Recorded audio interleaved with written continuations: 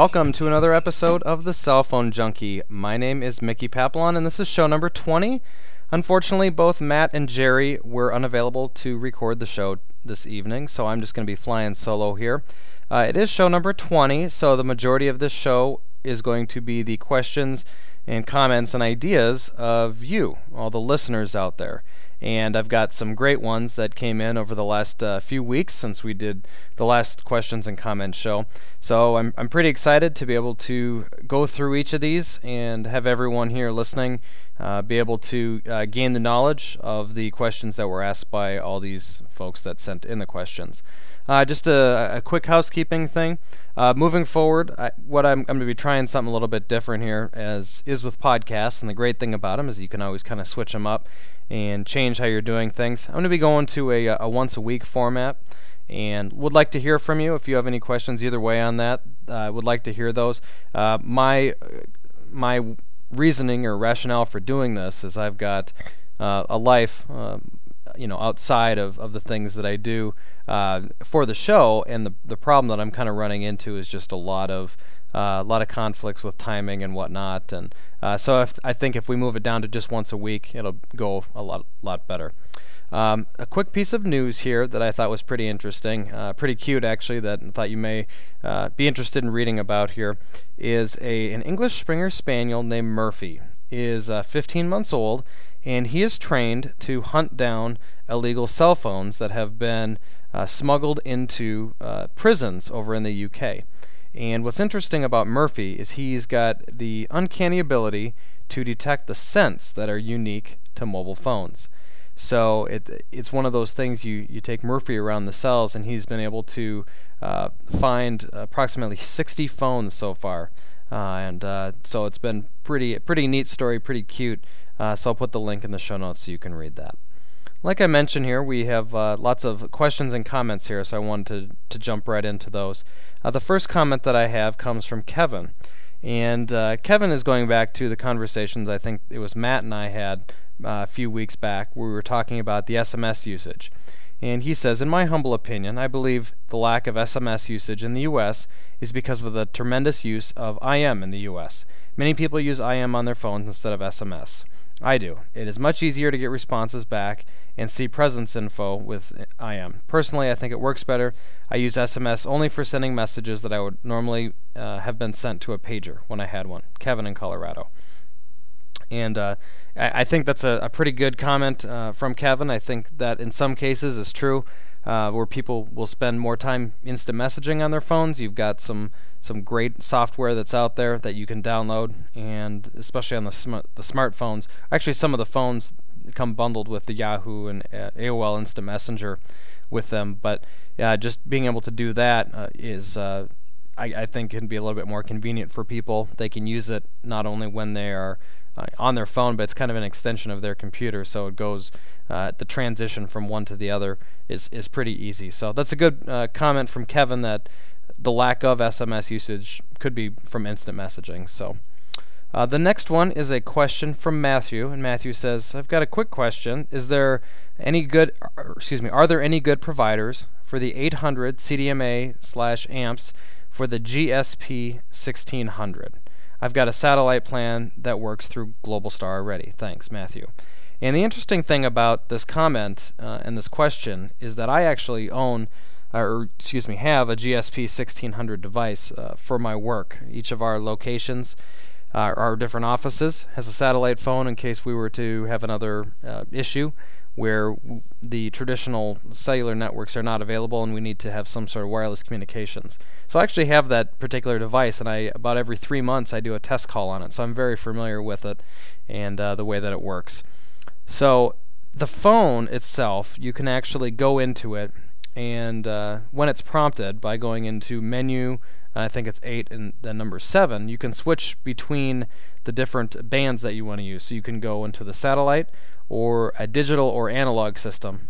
However, basically, you can only use that for two things. You can only switch over and make your calls on digital and analog for the emergency calls or credit card paid calls.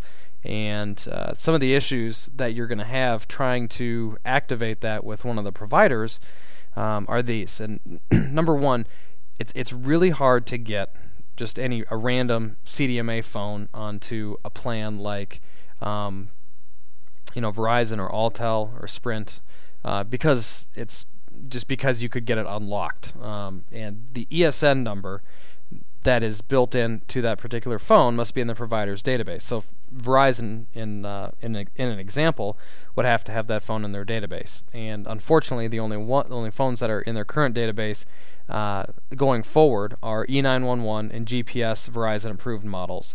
The FCC regulations that went into effect about a year ago really make it hard or almost impossible to get a non-E911 phone onto a major carrier's network. So I'm kind of doubting that Alltel and US Cellular would activate it either.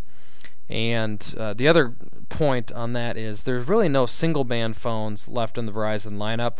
Most of the carriers in their fine print will require that a dual band digital phone be on the plan in order to qualify to actually even use that phone on that plan. So this ensures that the phone will be able to access all the native systems, preferred roaming partners, things like that, before it would switch over to an area that would be a non-preferred system. So I'm not really sure if that's the answer that you're looking for. Probably not, because your question is how do you get it onto any of the providers versus the satellite actual operator themselves. But Globalstar will, if you sign up for a plan, I believe the way that it works is I have a per minute only plan, so I can use it with digital, analog, satellite, whichever, and by doing that I'm able to make calls. But when you get the plans, I think if the phone works, it works, but you can't take it and bring it onto another network to use it for a CDMA. So a question here from Dave. He says, "Hello, I really like my new HP iPack, and I just loaded Microsoft Voice to it. When I first loaded the software, it seemed to work pretty well, and it would always speak to me through the speakerphone. Now it only comes out through the earpiece, so when I make a request, I have to hold it to my ear to hear its response. This makes it very difficult, being it quite often needs confirmation from me to initiate the command. I don't know if I have one of my settings wrong or what. I think it's a great program, and I'd love to get it set up properly. Any ideas?" And quite honestly, to me this sounds like a pretty simple one. Sounds like one of the settings for the speaker or the sounds notifications, something like that on the device has been changed somewhere. So what I would do is I would check the troubleshooting guide for the voice command, and I actually have a link here that I'll put in the show notes on the Microsoft.com website, the Windows Mobile section of that. If that doesn't resolve the issue, I would recommend just uninstalling and reinstalling the voice command software. And if that's not it, then I'm guessing you've got a hardware issue. You probably have something wrong with the speaker itself, but I'm guessing if you're able to use the speakerphone for voice calls or to hear other sounds coming out of it, that's probably not the case. But and actually, when I sent this response to Dave, sent this to him, I got a response back from him that says, "Thanks for taking the time to respond to my question. The phone and voice command work very well now. I appreciate the help." So apparently there was something in that troubleshooting guide that I sent him that took care of the issue. So good news on that front. Next question is from Paula, and Paula says, "I have a Nextel i930 smartphone, and I want to install GPS software with turn-by-turn looks like navigation. I don't want to subscribe to Telenav. I've tried Copilot Live, but it doesn't see the GPS on the phone. It keeps wanting to turn Bluetooth on, which the phone doesn't have. Is there another GPS software out there for smartphones that is compatible with the i930? Thanks, love the show." Paula in Oakland. Paula, thanks for listening. Thanks for your comments. I appreciate the question. I've got 3 different programs. I love the i930 smartphone. That integrated GPS is very nice for it, for Nextel and the smartphone stuff. That really nothing beats it. We just have to figure out a way, for you to use that now. So I've never actually installed any of these programs, so I don't have any first-hand experience. But searching through some of the sites, these are some of the ones that were recommended. The first one is GPS Pilot, and then there is Fila Mobile and Vido Technology that does the Smart Map software. So I've got 3 links here that I'll be sure to also include in the show notes here, so you've got can do some searching for them. And I know the i930 has a few applications that come with it, including the Telenav, but you do have to buy them. And so let's hope one of these will get you at least in the right direction for something that will work out better for you. A discussion topic here from Terry. Terry says, "Hey Mickey, how about doing a short segment on push email services? We all know BlackBerry is the best at it, but with all the other carriers out there bringing smart plus Pocket PC phones to the forefront, push email has got to be an exciting service. I've heard of many of the different products, such as for smartphone. I'm thinking there must be others out there." And Terry, I'll kind of go through real quick for you here some of the different options that you have when you're talking about push email. Obviously, a lot of people know the BlackBerry service, and the BlackBerry Enterprise server, or the BES, is one of the most well-known for it, in that you have a server that runs with your Exchange server, and that allows you to basically take your existing email and push it through from your network through a cellular network out to your device. But you do have a standalone server there that also will take up bandwidth and usage and stuff like that, as well as resources to run that specific server. But it works very well. It's very quick, and obviously 10 million or so BlackBerry subscribers can't be wrong, right? It seems to work pretty well for them. The next thing that you'll want to look at is the old Windows Mobile 2003 Pocket PC devices. I'm talking pre-Windows Mobile 5, had the ability to, with a pull-based email, where you have the email client on the Pocket PC reach out through your cellular network and basically pull down email in kind of like a POP or an IMAP basis. And this works well, but you can only do it on scheduled intervals, so like every 15 or 30 minutes, and it's not a true push email service.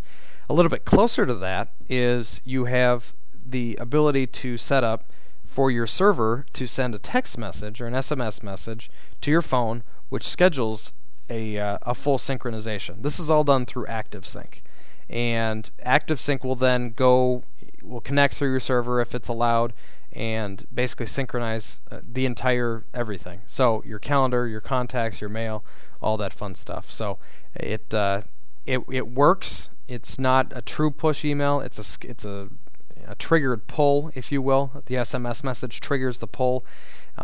So you've got that. Moving on to the Windows Mobile 5 arena, you have the new features that are built into the AKU2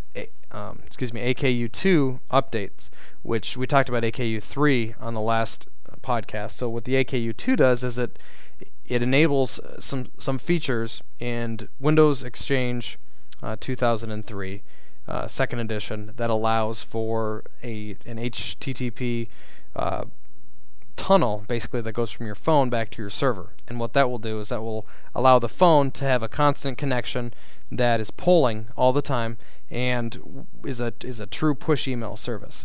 And the nice thing about that is that you don't have to have a separate box. You don't have to have anything besides your existing Exchange server running. And a lot of people like that. And it's the synchronization and integration that Microsoft does with those that really makes it nice. So those are the three main ones. When you mention the for smartphone, you're looking at a service that provides an email account, an Exchange server for you, and that particular account is really no different than one you would have with your business or like a Gmail. It's on an Exchange server and enables you to use them. So I'm not sure exactly if that answers your question, but it's kind of getting in the right direction there. One quick point that I wanted to just make about this comment that I thought was pretty funny, Terry, is the fact that you actually sent this topic to me via your BlackBerry. So it just kind of made me laugh to see that you're obviously a BlackBerry user, and obviously it's working for you, but you're thinking, and that's really neat that you sent me that.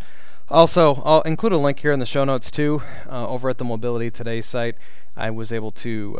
It's kind of ironic that this just came up, but someone had a very close thread that they had started that they were talking about. So over over there talking about the different push email services. So I'll make sure I pop that over there too, so you've got that information available to read.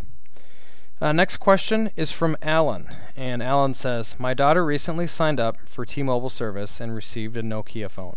I don't know the model that she was not using. She bought an unlocked smartphone to use. Can I use a prepaid service SIM card on the phone, or do I need a special phone capable with the specific service? My interest is not for in the U.S., but when traveling overseas. It's a really great question. The short answer is yes, that you can use a prepaid SIM card in a Nokia phone, but it's going to take a little bit of work.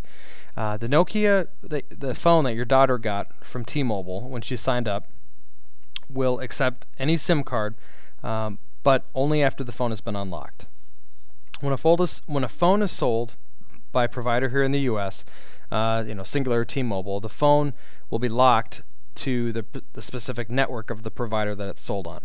So if you were to put a SIM card from another provider in it right now, it will tell you on the screen that the phone is locked, and then you must enter the subsidy unlock code. Fortunately, there are a few options on how you can make this happen. The first is, if your daughter has had her account for longer than 90 days and it is in good standing, she can contact T-Mobile and tell them she would like to have the unlock code for it for the specific phone so that she can use it overseas. And what they're going to ask her for is what's called the IMEI number. And that can be located on the back of the phone underneath the battery. It's a 15-digit number. And from that number, they will generate a code that they will then send to her from there. And you type in that code when you put in another SIM card, and it then unlocks the phone and allows that SIM card to function in that phone. Another real quick caveat to this is just to know that if you're going to be using this phone overseas, you have to know that whatever country you're in, that phone has that specific band. So, for example, if you have some of the lower end Nokia phones are solely 1900 and 800 megahertz, which are the two bands here in the U.S. The two that are used overseas are 1800 and 900. 900 was the original GSM band that was used in much of Europe and whatnot, and they've had some capacity issues, and so they've added the 1800 band on top of that to help, with capacity and new users and things like that. So, but depending on what country you're going to be going to, depends on what band you have on the phone. If you have one that has 900 in it, you're going to be better off than one that has 1800, but that's not a hard and fast rule. Most of Western Europe has both networks in place, and so you should be just fine. But just keep that in mind. Besides going through T-Mobile to get the phone unlocked, you can also go. There are many services online that you can pay that will unlock the phone for you. And typically, these services charge somewhere between $20 and $30 to unlock the phone. And if you decide to go this route, just make sure you do some checking around before choosing someone to send the money to. There are probably people out there that would be, just as soon, go ahead and take your money and not do anything for you. But there are a few services out there that I know, people have used in the past, and you have no problem going with. The third and a little bit more work-intensive process includes downloading a program. And with the Nokia phones, you can download programs called DCT3 or DCT4 generators. And what these programs do, and they're small little tiny applications, and it's nothing more than a little screen. You type in the IMEI number of the device that you have, and it gives you a list of like 8 or 9 different codes that you can try to unlock the device. And it will give you the codes, and it'll say something like try the first code, and then the 9th code, and then the 5th code, or something. It gives you kind of an order of how to do that. And quite honestly, I've used that to unlock 2 different Nokia phones, so I know that it works. I've done it in the past. You just have to make sure that you just do some Google searching. Depending on the model number, it'll tell you if you need the DCT3 or the 4, which generator you need, and it will just go ahead and generate some codes. And like I said, I've done it and it works. I don't know the specific program I used. I've downloaded a couple different programs the few times that I've done it, and they seem to work, but there's a bunch of them out there. that do the same thing. So that should kind of get you going in the right direction on that. And they're, like I said, the easiest way is just to wait until you've had an account for 90 days, and then you can just call up T-Mobile and they'll take care of it for you. So, comment here from Richard, and Richard says, response to the previous podcast for feedback. I love the show. I've learned a lot about phones based on your presentations. Consider talking about useful applications on phones and any future options to consider for a phone. Richard, we'll definitely work on getting some different phone application content as we can find it. Future options, for topics on the shows, those are great. I appreciate the email. As far as what to look for, in the future when you're going to buy a phone, really kind of depends on what your needs are, and you don't want to necessarily overbuy, although I'd rather overbuy than underbuy, because if you're looking for a phone that, for example, does email or Bluetooth or whatever it is, and you don't spend enough money and you don't get that functionality on your phone, you're not going to be happy with it. Getting a little bit more allows you to kind of expand going forward. But that's a question. If you have some specific questions or some specific things that you're looking for, let me know, and I'll be sure to let you know. Or if you have questions about a phone or whatnot. But it really kind of depends, the service and a phone. It's just such a personal thing. So I want to make sure that I'm making a recommendation that would be, good for you. And I have a question here from Aaron. And I like this question from Aaron because Aaron is actually a close friend of mine. He's someone that I know lives back in my home state of Minnesota, and wrote me this past week, and he said, my PDA phone got stolen. I left it on the front seat of my truck and forgot to lock the door. Came back to my truck, found the door mockingly left ajar. I knew immediately my phone would be gone, and it was. And this was on the side street of my house. So I'm cell phoneless right now, not sure what to do. I've been kind of thinking of not having a cell phone at all, but already there have been situations where I wanted it, so I don't think that's an option. What a bummer. I hate it when I lose things. I think I would be torn up if I had lost my phone. So, or you think I'd be more torn up if I lost my phone. So, quite honestly, Aaron, that's really, it's not a fun thing to go through, and I really feel for you. I don't even know what I would do if I lost my phone either.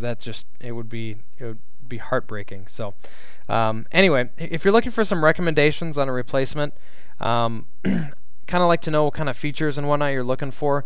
I know your last phone was you were with Quest, and you had the VX6700, which is the Apache model of the HTC Pocket PC phone, and that honestly is really the only full Pocket PC phone device that Quest offers.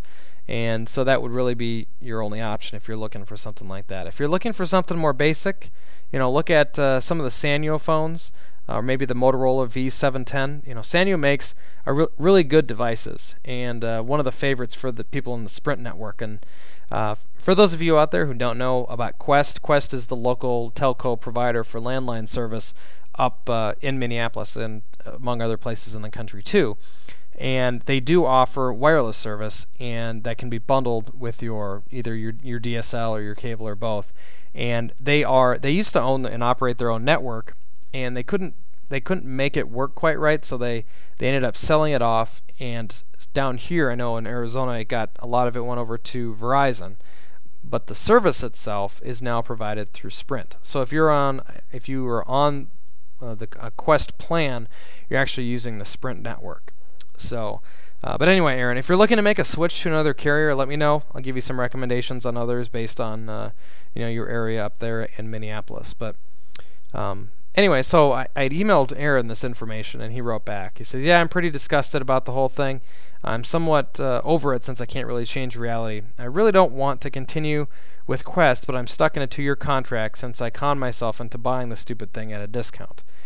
I think what I might do is simply reinstate service on my Kyocera Soho, which is the KX1 that I was using before I got the PDA. And I'm not sure whether I'll still be stuck in the pre-existing 2-year commitment or not. I'm thinking I will." And if that's the case, I may as well just pay the $200 termination fee. Yes, Quest charges that high of an amount, and cancel the service and just go with a Virgin Mobile pay-as-you-go phone. He says, I know Virgin Mobile is third world, but I really don't talk on the phone that much, and I like the idea of cheap cell phone service that is metered for how much I actually use it. Plus, it uses the Sprint network. I think, for all practical purposes, it should have the same quality. And yeah, like I said, it does use the Sprint network, and I think that that Soho, the KX1, I don't really think much about it. It was one of the cheaper phones, but hey, if it works for you, by all means, use it. As far as Virgin Mobile, you have a good case for using them because, again, Virgin Mobile uses the Sprint PCS network, like I said, so that really is not a, it's going to be a no-brainer for you. The phone's if your phone works right now, it's going to be fine if you're to switch over to Virgin Mobile. And I really like them because they're one of those companies that helps people out because they don't have the contracts, and the price plans for them are very decent. So I like them, and I think that they do a good job. Other than that, you've got all these different options for different phones that you can go with on Quest, and like I mentioned before, Sanyo, Motorola, something good, something better. A higher quality is really going to make you feel it's going to work better for you, and I think you're going to be happier with it. And just one quick another link here that I wanted to talk about, and what this is from a website called evdoforums.com, and the specific thread here that I've got going is called Sprint Verizon EVDO and Singular HSDPA compared. And this is where it's going. And I'm just going to kind of fly through this real quick here, and you can go and read through it at your leisure because it's quite a bit of information, and I really like it. It goes really well with what I like to talk about here. EVDO, of course, as we know, is a form of high-speed wireless service that's offered by Verizon and Sprint. It's not as fast as Wi-Fi, but it's faster than what we've seen in the past.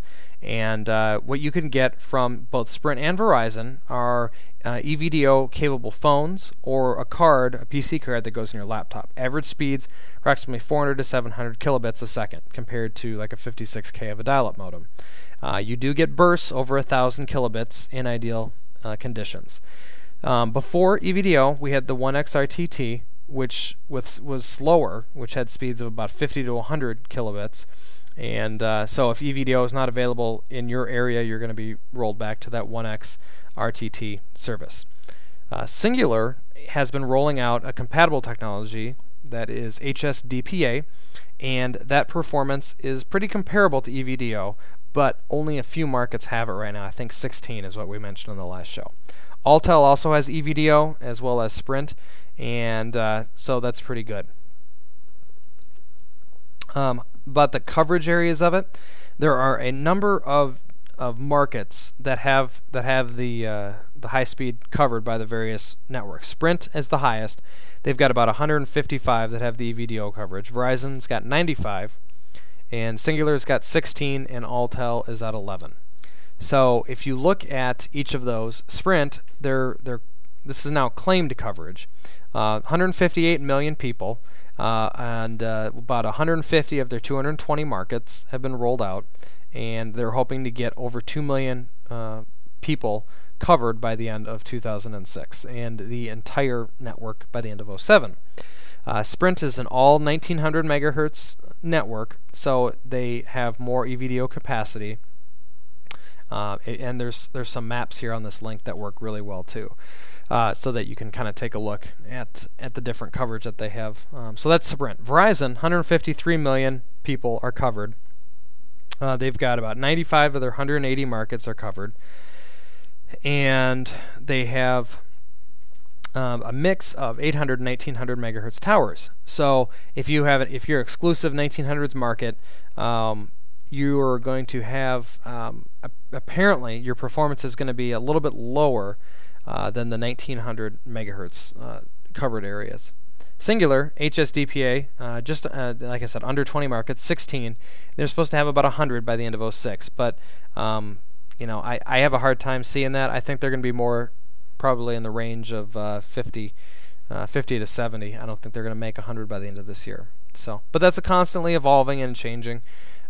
Anyway, performance is approximately between all three of them. Sprint is, on the average, is about 622, median about 557, and the peak is about 1553.